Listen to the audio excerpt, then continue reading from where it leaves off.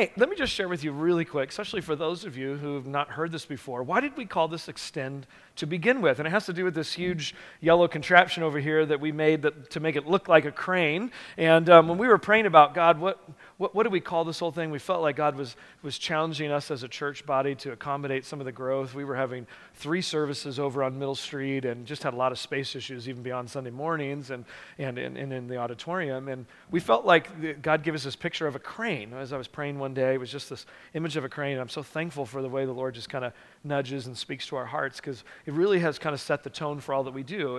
And when I started thinking about, like, what would a crane have to do with any of this, and it became obvious that, like, a crane, we got a definition here, a crane's base determines its reach. The larger the base, the further that it can extend. And we put this crane together, we got all these cinder blocks there to hold it together, and supposedly, at least when it was on Middle Street, my oldest son can hang off the front of that crane, and it doesn't come tumbling down. But you remove those cinder blocks, and it's going to come falling down on top of him. We'll probably find out if they're put right after church is over today, because as soon as he sees it, that's what he'll want to do. But you need weight and you need size. We went to, Andrew and I, who filmed a bunch of videos for this starting out, went to a couple owners that own crane companies in Frederick, and they talked to us about how cranes can do more work and have greater reach, especially if they have outriggers. I think that was what they call them, big arms that come out of the crane, and they enlarge its base, which then enables the crane to do more work, heavier lifting at a further length. And so we really prayed about this. We spent a lot of time as leaders thinking, God, do you want us to build a bigger building? Is that what you really want us to do? Some people say, why put money into a building when you can do this and send people out here or support missions? But what we really felt the Lord was saying was our base needed to be bigger, because God had some reach for our church that we were unable to do if we did not increase some of the ability of our facilities and the things that we can do on Middle Street. And so it's become the image that we really believe in, that every moment we spend, every dollar we give to support building this building on Middle Street is really just an extension to extend from there. We planted a church in York Springs a couple years ago, and you'll be hearing some more exciting things about more things like that this morning. But we just feel like God wants us to stretch out from Gettysburg and continue to reach further. And because of that, we just really strongly felt that He wanted us to create a better base for where we were on Middle Street. We were just limited in so many ways. There's a statement that we've been saying for years. If you go to the next slide, it's hard to see. I'll read it to you. Gettysburg is known mostly as a place of death because of the battle that took place here. But we believe God is changing it to be known as a place of life. We've been strategically placed here for such a time as this. And that's also why I wanted to share this with you. Some of you know this, but many of you don't. That, you know what? It's not by accident that God has you here in Gettysburg. And I pray that it's not by accident that God has you coming to our church. That He wants you to be part of the story that He's doing that's changing stories of people's lives. And that this place is not just a place of death where people visit because of the battle and in school I can't even think of it. I'm going to say recess. What do you call it? A school field trip. Thank you. I'm going on 1 in 2 weeks with my son. Jeez.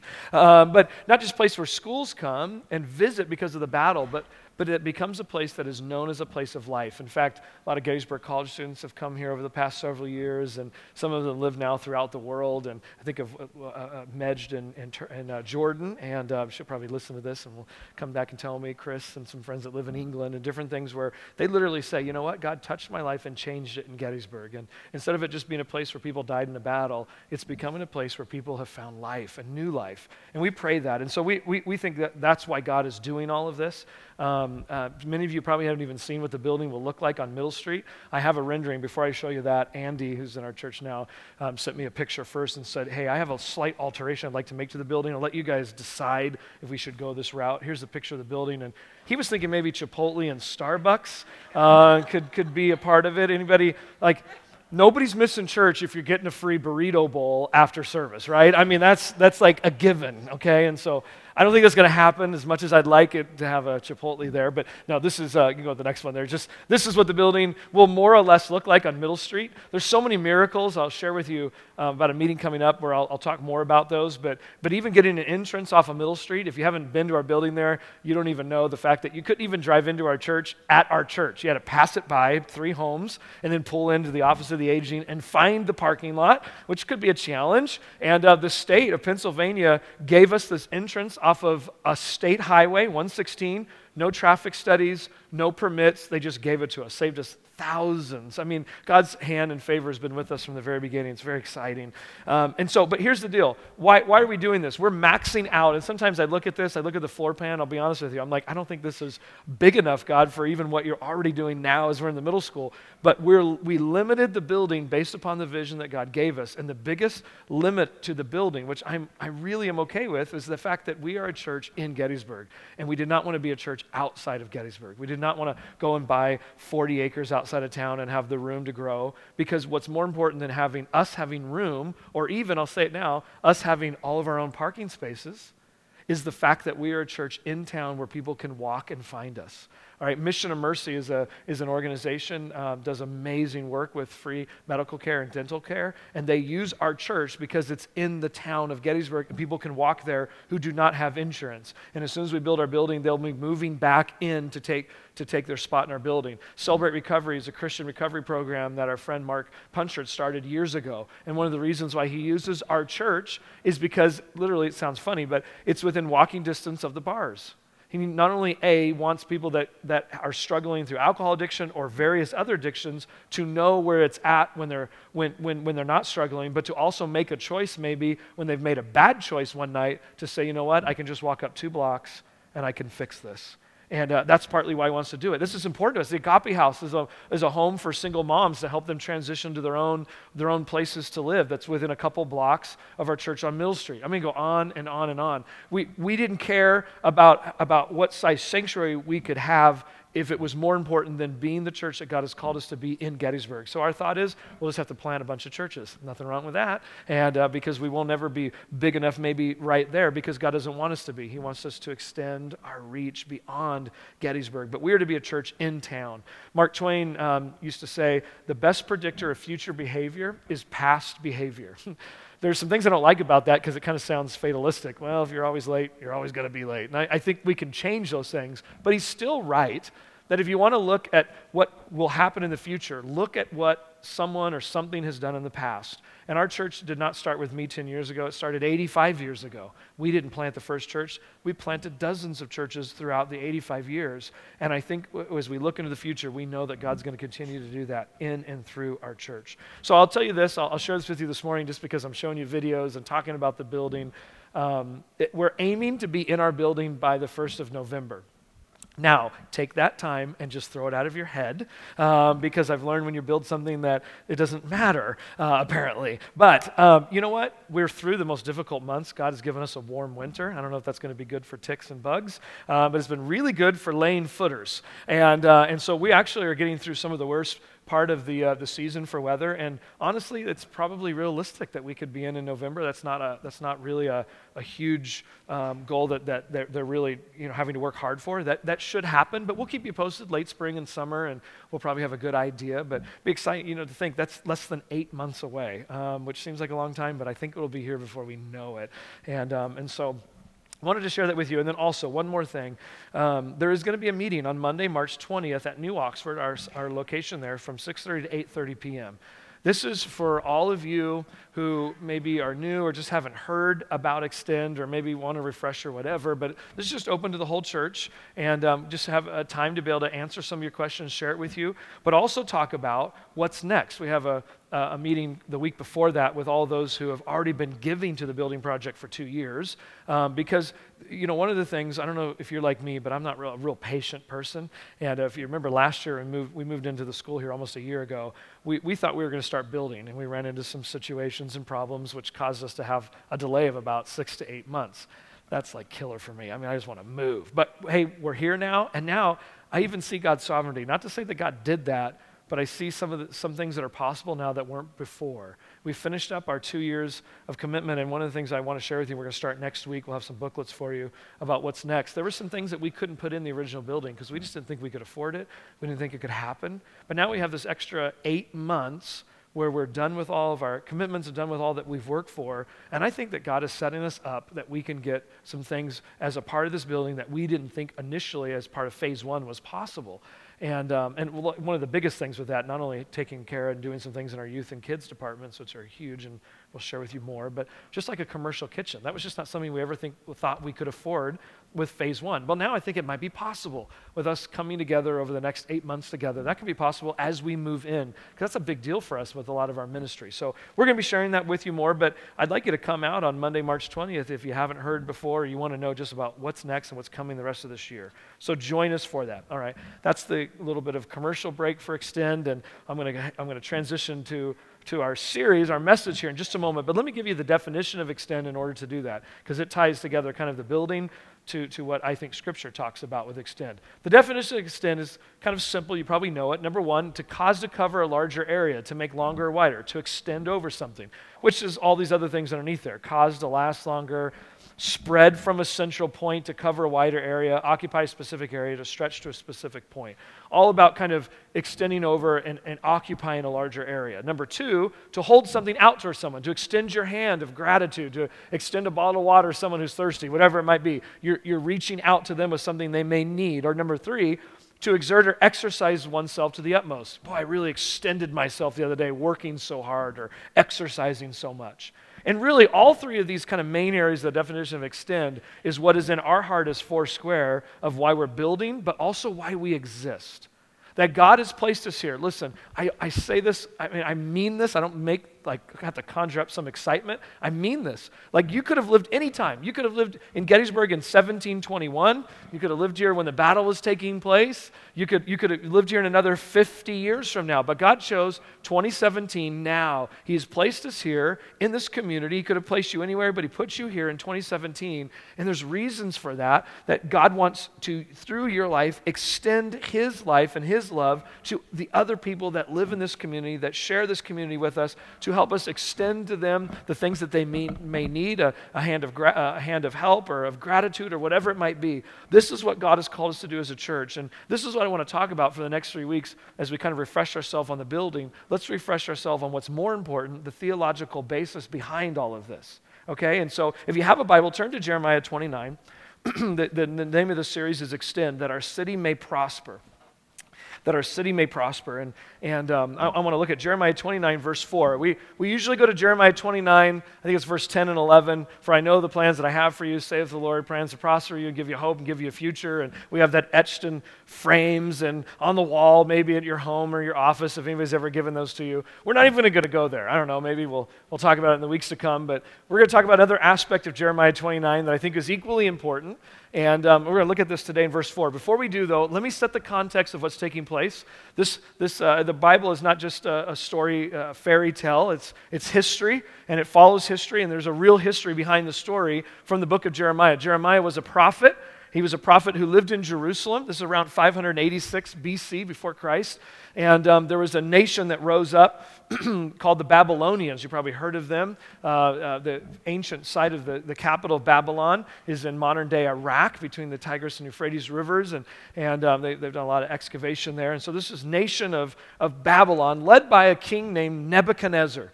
All right, so he came and he sieged and won and beat Jerusalem.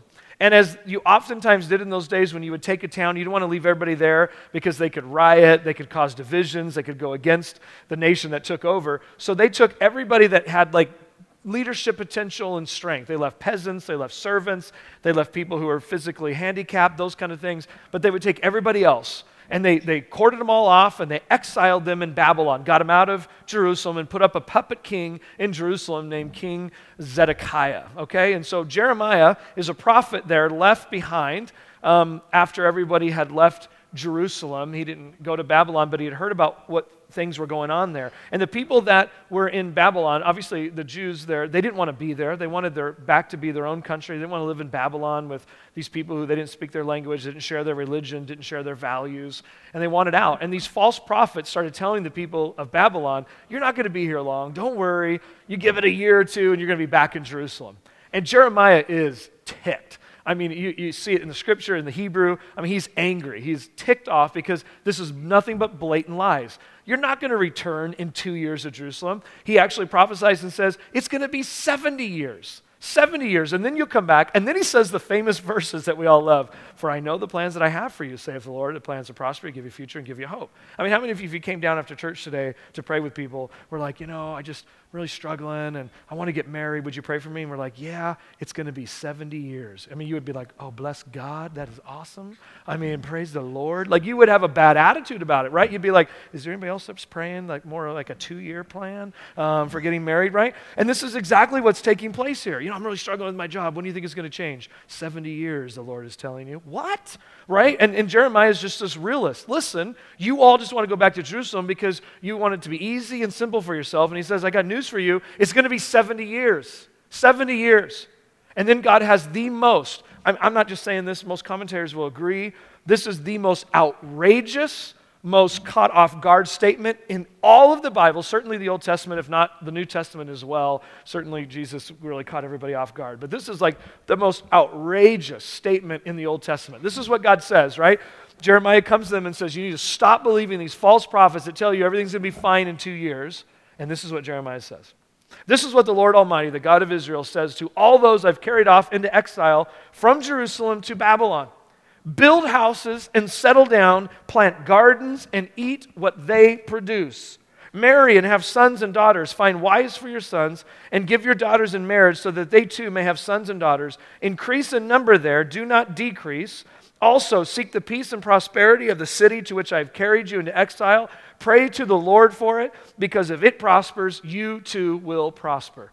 Now, whether you have a little Bible knowledge or a lot of Bible knowledge, it doesn't take a lot to realize that this was a shocking statement to the Jewish people, because if you're carried into exile, into an enemy land, into a country that don't believe what you believe, have a different religion than you, have a different culture than you, they do everything differently than you, the last thing that's going to come normal is, I want you to pray for peace and the prosperity of this place. They were just going to bunker down, get all tight-knit grouped together, and just wait to get back to Jerusalem.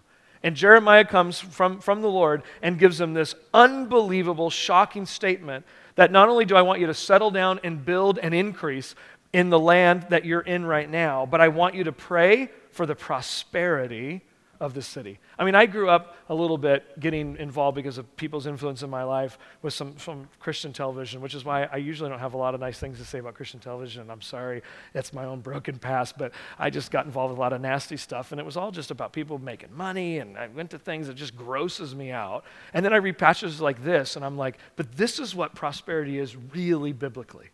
That God, it's my job not to become some rich person, but I want to be someone that can make my community and my city and my neighborhood and my family and the people around me's life prosper because I'm in it. And God will give anybody that says that prayer whatever they need in order to prosper the people around them, because if they prosper, he says in Jeremiah, you'll prosper. It's not a matter of, hey, I'm really going to bless all of you while you're in Babylon and make everybody jealous. No, he said the exact opposite thing that you would think, and he says, I want you to pray that the city be prosperous. It's unbelievable. It's shocking. Now listen to this. The Jewish people have been disconnected from the areas of their highest value in life. And I think you might find this list to be interesting. This was written by a commentator almost 40 years ago, but this is kind of standard information of what the Jews were really about. But I'm glad it was written a long time ago because it seems pretty relevant today. Look at here. The Jewish people were caught off guard, and they withdrew. They became fearful. They became angry. They were just going to kind of close up around themselves until they went back to Jerusalem, because these are the things that they lost. Let's look at this list. They lost their nation state of Israel, which is a nation state is kind of is a country that is ruled by the culture, by the religion, by everything. It was all kind of tied together in one. Now they're in a nation that is disconnected from all that they were about. Number 2, they lost their king. Number 3, they lost their army for protection. They lost their borders that made them into a country and protected them from outsiders. And they lost their temple, which is where they worshiped. And now they were just going to sit and wait until they got all those places back and all those places of security. And I don't know about you, but that's a pretty relevant list to many of us today. I know Christians that feel like America has lost its way. It is no longer a nation state. It is no longer a Christian state, and it's just terrible. And oftentimes they cower in fear and they run away. There's people who fear religious freedom has been taken away, that we can't say what we want to say anymore. There are Americans who feel that we've lost our border protection, and now we have no way to control or protect who we are as a nation. There are some who felt Obama was not their king, and now many others that feel Trump is not their king. I find this to be really interesting, all the way in 2017, that oftentimes we're affected by the very same things back then. And what did God tell them? You are not to be a people because your country protects all of your rights, or because everything is nice and simple, or the king believes the way you do, or you get freedom of speech. He says, now I moved you in Babylon where no one agrees with you, no one believes in you, no one shares your values. And what do I want you to do? Run and hide and bunker down? No, I want you to build. I want you to increase. I want you to pray for the prosperity and the peace of that country that does not share your values. I want you to first be someone who follows God and not an American. I'm sorry, they were Jews. I want you to first not be an American, not be a Democrat, not be a Republican, but be someone who follows God. Irrespective of what you think they should do or not do to immigrants, you love them because you're my people. And whether you like the president or not, you pray for him. This one, the previous one, and the next one. Because guess what? I'm your king. I mean, it's really interesting. He says, you become immigrants, nation of Israel. You've become the exiles. But what do I want you to do is just all go and huddle yourselves together and wait for the next king, or for your borders to be restored, or for your nation state to come back? No. I want you to build. I want you to seek the peace and the prosperity. So are you with me, church, that no matter who's elected, no matter what's happening in Gettysburg and our surrounding areas, God has called us to steward our cities for their prosperity, for their good, and to seek, well, thank you. I think it deserves an applause to God of the mission that He has given us. We feel exiled sometimes. We feel disconnected and banished. But pessimism and fear and anxiety and anger and to be withdrawn is not what God has called us to do. Jeremiah 29:7, work to see that the city where I send you as exiles is full of peace and prosperity. Yes, that city that you disagree with everything, you pray for the prosperity and the peace of it. I'm glad that I didn't say it, that God said it. Because you can't get mad at me today. I'm really sorry. It's Jeremiah 29:7, right? I'm not saying anything about it. Genesis 2:15, this language of work sounds awfully suspicious to what we've been talking about the last couple months. To work to see the city. It reminds me of Genesis 2:15. The Lord God took the man and the woman, He put them in the Garden of Eden to what? To work it and care for it. Yeah, that's our responsibility, isn't it? Even if we disagree, even if we don't like certain aspects, it's our job to work and care for our city, our communities. I keep saying Gettysburg, but you live in all different places. You just drop in the community in which you live. To work it literally means, we said this 2 weeks ago, to dress it, to serve it, to labor, to cultivate, to bring to fruitfulness. Irregardless of politics, and those are important, irregardless to whether I agree with everything in our community. Here's the deal. It's our job to bring about the fruitfulness of Gettysburg and the surrounding areas. So what does it look like? Let me give you a quick list that I wrote. What does it look like for families in Gettysburg to be prosperous? I don't know all that, but it's the question we have to ask ourselves, all of us. What does it look like for single moms and single dads in Gettysburg to be prosperous? Because these are our moms and our dads in our city that need us and need our help. That's why we're staying in town near a place where single moms live, so that we can minister to them. They don't need us out in the country. They need us within walking distance. Police officers in Gettysburg to be prosperous. What does that look like? What does it look like for the homeless in Gettysburg to be prosperous? What does it look like for the immigrants and the refugees in Gettysburg to be prosperous? You know, we had a refugee from the Congo here about 3 weeks ago who escaped because of the threat on his life as a Christian. But whether he was a Christian or not doesn't matter, and whether what my politics may be or not doesn't matter. He's now in our town, and it's our job to love him and take care of him. That's our responsibility. Children in foster care in Gettysburg to be prosperous. What does that look like? What does it look like for schools and students in Gettysburg to be prosperous?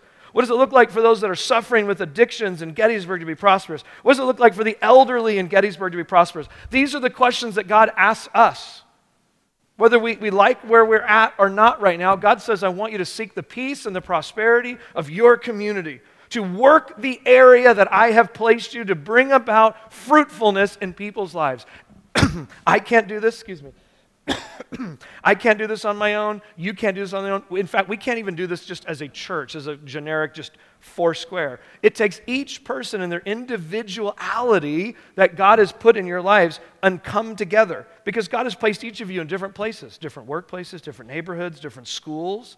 You have different situations that God has been with you and brought you through that you may not even be happy about, but now God has been faithful to you, and now God can use you if you're divorced, if you had an addiction, if you're a single parent. What are your talents? What are your passions? On and on and on. We'll talk more. Work to see the city where I sent you as exiles enjoys peace and prosperity. So, just a couple simple points to kind of take home with us today. The first is being fruitful is always in season with God. You know, sometimes you go to Giant or Kenny's, right, and you go pick up some strawberries, and you get a little basket, and it's like $23. And you're like, what in the world? Well, if you want strawberries at this time of year, right, they picked them in South Africa and had to put them on a train to Dubai and then fly. I mean, whatever. It just becomes so expensive because they're not in season, but you can get them. Here's the deal. With God, you need to hear this, fruitfulness is always in season. It's always in season. That when you see a need, when you see an area that has a need in our community, there's no, well, I'll do that later, I'll do it next time, or, you know, once God blesses me with a better job or with more money or with this or that, then I'll be able to do that. No, you hear me? No. Fruitfulness is always in season with God. 2 Corinthians 9 says this, remember this, whoever sows sparingly will reap sparingly, but whoever sows generously will also reap generously. Each of you should give whatever you've decided in your heart to give, not reluctantly under compulsion, for God loves a cheerful giver. God is able to bless you. This is not even just about money. This is about your life stewardship.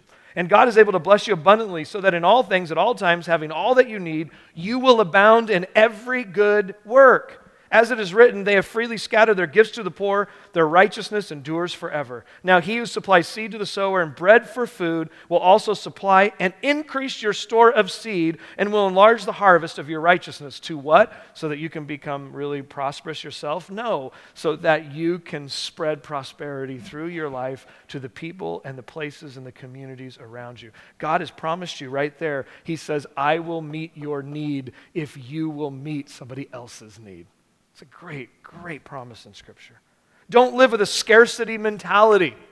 Well, I can't do it right now. It doesn't work that way with God. That doesn't have anything to do with God. We can trust God in each situation. I think about Advent Conspiracy. I'll come back to that next week because I don't have time to get into it. But what we were able to do with the students here in the school is just unbelievable and it's phenomenal. And you would think like in a year like 2017 that it'd be easy for us as a church to justify focusing on ourselves to finish our building, as if our building on Mill Street is the most important thing in the world and that building is somehow the most important thing to our community. It is not. It'll be used and it'll be very important. But God has not called us to live temporarily in the school, in the middle school, or to just wait till we build our building and then we'll start doing something. God wants us to do it now. Do you agree with me? Do you agree with me? Okay, well, here you go. Dan, come on down. We have an unbelievable, I think, an exciting announcement to make. As you know, about a year, no, not even a year ago, 9-10 months ago, we were given a second location in New Oxford. And we've been praying about what to do with it. And Dan's been praying for the last couple months, and he feels the Lord just put on his heart, his family, the leaders and people around him, that God is calling him to plant that as its own church in New Oxford, to reach New Oxford, and he'll talk more of the surrounding areas. And similar to the structure of what we did with Tyler a couple years ago, 3 years ago with York Springs, and he's going to be gearing up for that for the rest of this year and plant sometime in the fall. And we were talking and joking, like, you know, you'd think, like, I love it because it goes against everything that is within me. Because I told Dan, like I told Tyler, take whoever you want. You just ask anybody you want in the church and let them go. And because if we think that we'll build a building or accomplish it because we have to hold on to everybody and they're giving, like that's just wrong. We have too small of a vision. God's vision's too big for us to begin with, so why do we worry about it? So we're not going to have a scarcity mentality as we go in to finish a building. We're going to keep building and increase and multiplying and be fruitful. And Dan and a team of people I believe that he will have around him is going to continue to do that even before we finish our building. And we're really excited about this. I wanted Dan to kind of share and then just pray over him before I finish with the message. Oh, surprise. A little surprising, isn't it? You think, wow, it very much is something that we think that God has really put together. Didn't really see it coming until a few weeks ago, honestly. And the Lord really just has confirmed in me that this is something He has been preparing me for, I think, all along.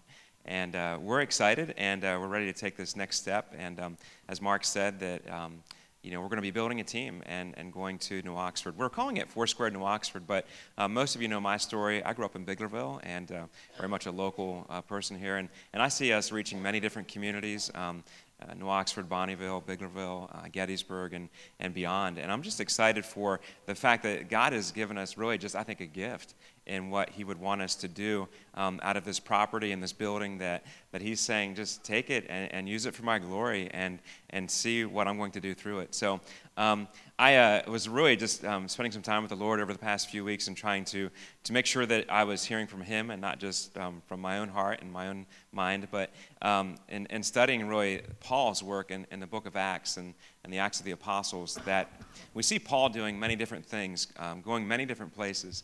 And in Acts chapter 16 even, we see Paul had it in his mind that he wanted to go to a few places especially. But in Acts 16, 9 and 10, we're told that the Lord kept him from going to those places, that he wasn't allowed to go to those places because of God's will. For no other reason, the Lord just kept him from going to those places. And then so we see Paul just, we don't see him being frustrated, but he just, he went to bed one night and he had a dream.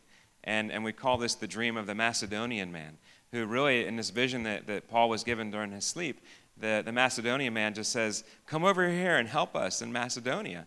And so immediately we see the next thing happen, that Paul wakes up in the morning and he says, okay, we're going to Macedonia. That's a pretty interesting thing to see in Scripture. But what I find even being more intriguing is that Paul said we're going to Macedonia, and then Luke, the writer of Acts, says, so immediately we prepared to go to Macedonia. So who are the we? Well, you have Silas, you have Timothy, and even Luke interjecting himself into that. So we see that it's not just Paul's decision, but when they woke up the next morning, the four of them together formed an entourage that said, we're going to go. We're going to hear this call, and we're going to answer it together. And so I look at all this to say, like, yes, I am a church planter, although I never really saw myself in that regard, but I really see myself as being the first one who's saying yes. That I hear this call, and I'm responding to say, yes, we need a church there, and I'm going to go. But I also believe that as I say yes in the first response, that God is also preparing you to hear that call as well, and to say, yeah, I need to go too. I need to be a part of that, and we're going together. So I throw that in front of you this morning as a surprise and an encouragement, but also in the midst of all this, and Mark might explain this as well, that it's not next week. We're not leaving. But we're building. But please remember our students, our youth ministry. Keep them in mind, and just encourage them. I'll be here into the summer and continuing youth ministry with them. But they definitely will need your encouragement and support through that time. Yeah, I think Chris is going to come down, and your girls, I don't see who's all over there, but come on down, and the church council, and the rest of you just reach your hand out, and we're going to pray over them, and we'll have a lot more opportunities to pray over them as well. But just today, as we make this announcement, we kind of wanted to pray over them. And oh no, yeah, I do have one more daughter, and she's married as well. But would you just reach your hand forward and pray with us for them and the Creel family, and also for, like Dan said, many others that will join. Lord, we thank you, God, for this decision of faith, Lord, to step out, God, to do just the very thing that we've been talking about today, to step forward and take a step of faith and launch, Lord, this new church. Lord, literally, God, it feels so good to be able to put ourselves out there. This is a step of faith for Dan, but Lord, I pray that we would be inspired to follow suit. Lord, many to go with him, but others to step out in faith, God, because this is what you call us to do, not to hunker down or pull back, Lord, in times like this, but to trust you for fruitfulness, Lord. And we pray fruitfulness over Dan, Lord, the whole Creel family, this new church that'll start later this fall. God, we pray fruitfulness, Lord, that the many people, Lord, that we couldn't reach, that other churches won't reach, Lord, that they will. And Lord, we just pray that hearts would be prepared, communities would be ready, Lord, for this new church to go, to grow, and to see fruit in the New Oxford area and on all the surrounding areas as well. In Jesus' name, God, as an inevitably there will be some fear, some trepidation, and Dan and others, God, may they just be filled with your Spirit that is a power and love and a sound mind, God. We trust that you are behind this, that you're going to see many more people come to know you, Lord, not just because there's a building and some people gathering, but because people have chosen in faith to follow you. And God, there's just always seems to be a powerful response to that. We thank you for that this morning in Jesus' name. Amen. Amen. Thank you, guys. Thank you, everyone. Yeah, thanks for coming up, Jim. This is exciting. Give him a hand again. Yeah, one more time. Oh, thanks.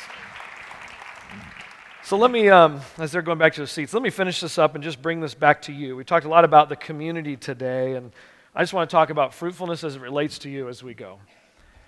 Being fruitful is always in season, that God calls us to do that. Certainly there's personal application of that as well, but let's look at something a little less community, city-driven, and just into our own lives. That the second thing today, really being fruitful, the command to be fruitful, even when it's totally out of season, when it seems like no fruit could come to bear. There's always going to be a time for God to use us to be fruitful, but there's going to be times where it just seems like this is not a season at all where it's going to happen. And yet Jeremiah 17 earlier in the book says this, "Blessed is the one who trusts in the Lord, whose confidence is in him.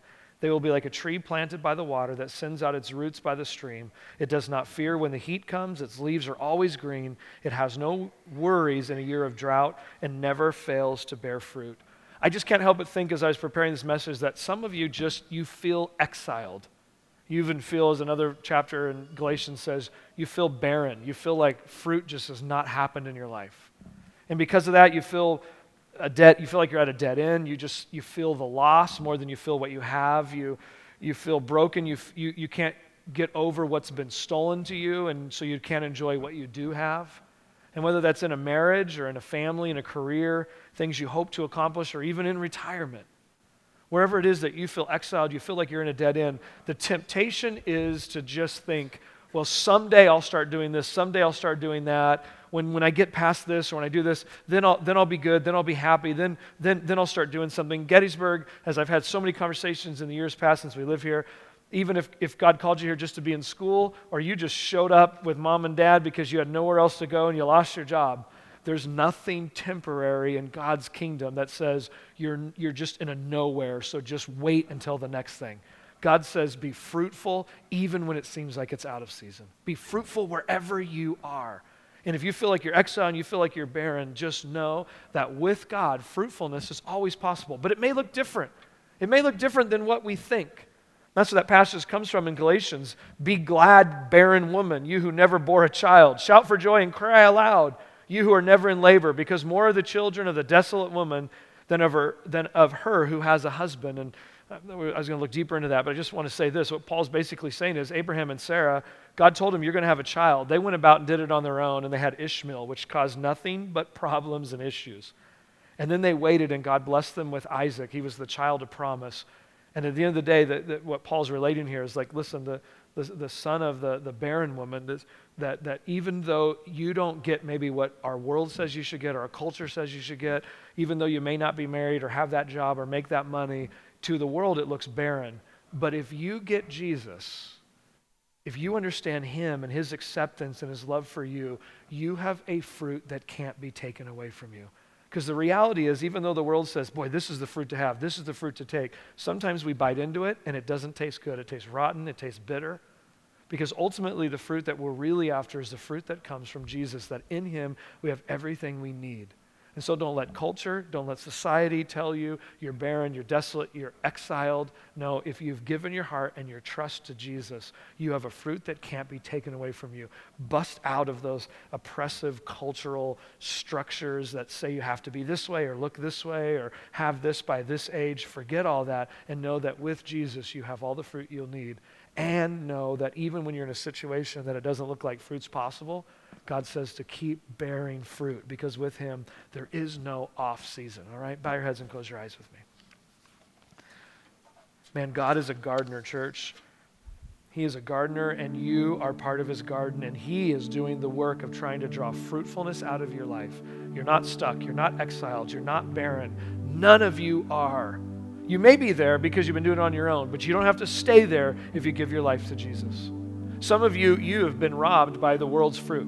Well, you have it all. You have the things you thought you would have. You have the things that you've always longed for. And yet right now you can't escape the fact that there's an inner ache of loneliness, an inner ache of emptiness that you just can't seem to escape from. And it's because truly, truly the fruit that you are made to enjoy and eat and sustain you is a relationship with God. And Jesus has made that possible. If that's you today, if you just, man, you can't escape that, just that ache of disconnect and loneliness, God offers you the fruit of life today, the fruit that gives you such joy and satisfaction that breaks you out of all the shoulds and trying to on your own, like Abraham and Sarah, and allows you to partake of a gift of God, his son Jesus. If you've never done that before, you've never acknowledged him, you've never made a decision to say, I want to turn my life over to the Lord, I want to give it to Jesus today, I want him to forgive me my sins, right now you have that opportunity. No one's looking around but me. I want to see you. I want to agree with you today. If you're ready to make that choice, man, respond to your heart right now. Who are you? Look up at me, raise your hand so I can see you, and let me just pray with you. Anybody at all? You never made that choice, but today you want to do that. I don't want to miss you, so I'm looking around the room. Just wave at me if I don't see you. Thank you, Lord. Thank you, God. Yeah. Okay, yeah. I see you over there. Yeah. Anybody else? Yeah. Yeah. I see you right here as well, and then right in the middle. Yeah. Thank you for you as well. Yeah. Amen. Anybody else? Man. God, we partake of the life of your son Jesus today. Lord, heal us of all the trying and making fruit and fabricating it all on our own, and Lord, just doing it on our own and being stubborn to do it on our own. And God, we make a decision today, these three, Lord, and I pray others maybe, that just say, God, I want to come to you. I want to turn my life over to you. One last question before we go. No one looking around. I don't know, how many of you with me would respond today and just say, God, I want to take stewardship of my city, my neighborhood, my community. Lord, help me to overcome my prejudices, my fears, my anger, my insecurities, being withdrawn, Lord, where I've been frustrated or whatever, and I've pulled back. God, today I want to do what you're asking me to do, and I want to build. I want to increase. I want to be fruitful and multiply. If you just feel God convicting you of that, you don't need to look at me, but would you just lift your hand to the Lord and say, God, I hear you today and I want to do it. Lord, help me. Forgive me, God, for not being fruitful, not multiplying in certain areas. And God, I'm hearing you today, and help me to do that, Lord. In Jesus' name, Lord, you see our hands, you see our lives, you see our hearts, Lord. And I pray that we would go and do that this week, Lord, for the sake of our city, Lord, for the sake of our neighborhoods, for the sake of our communities, Lord, that they may prosper. You have called us to do it, Lord. Thank you for that today in Jesus' name. Amen. Amen.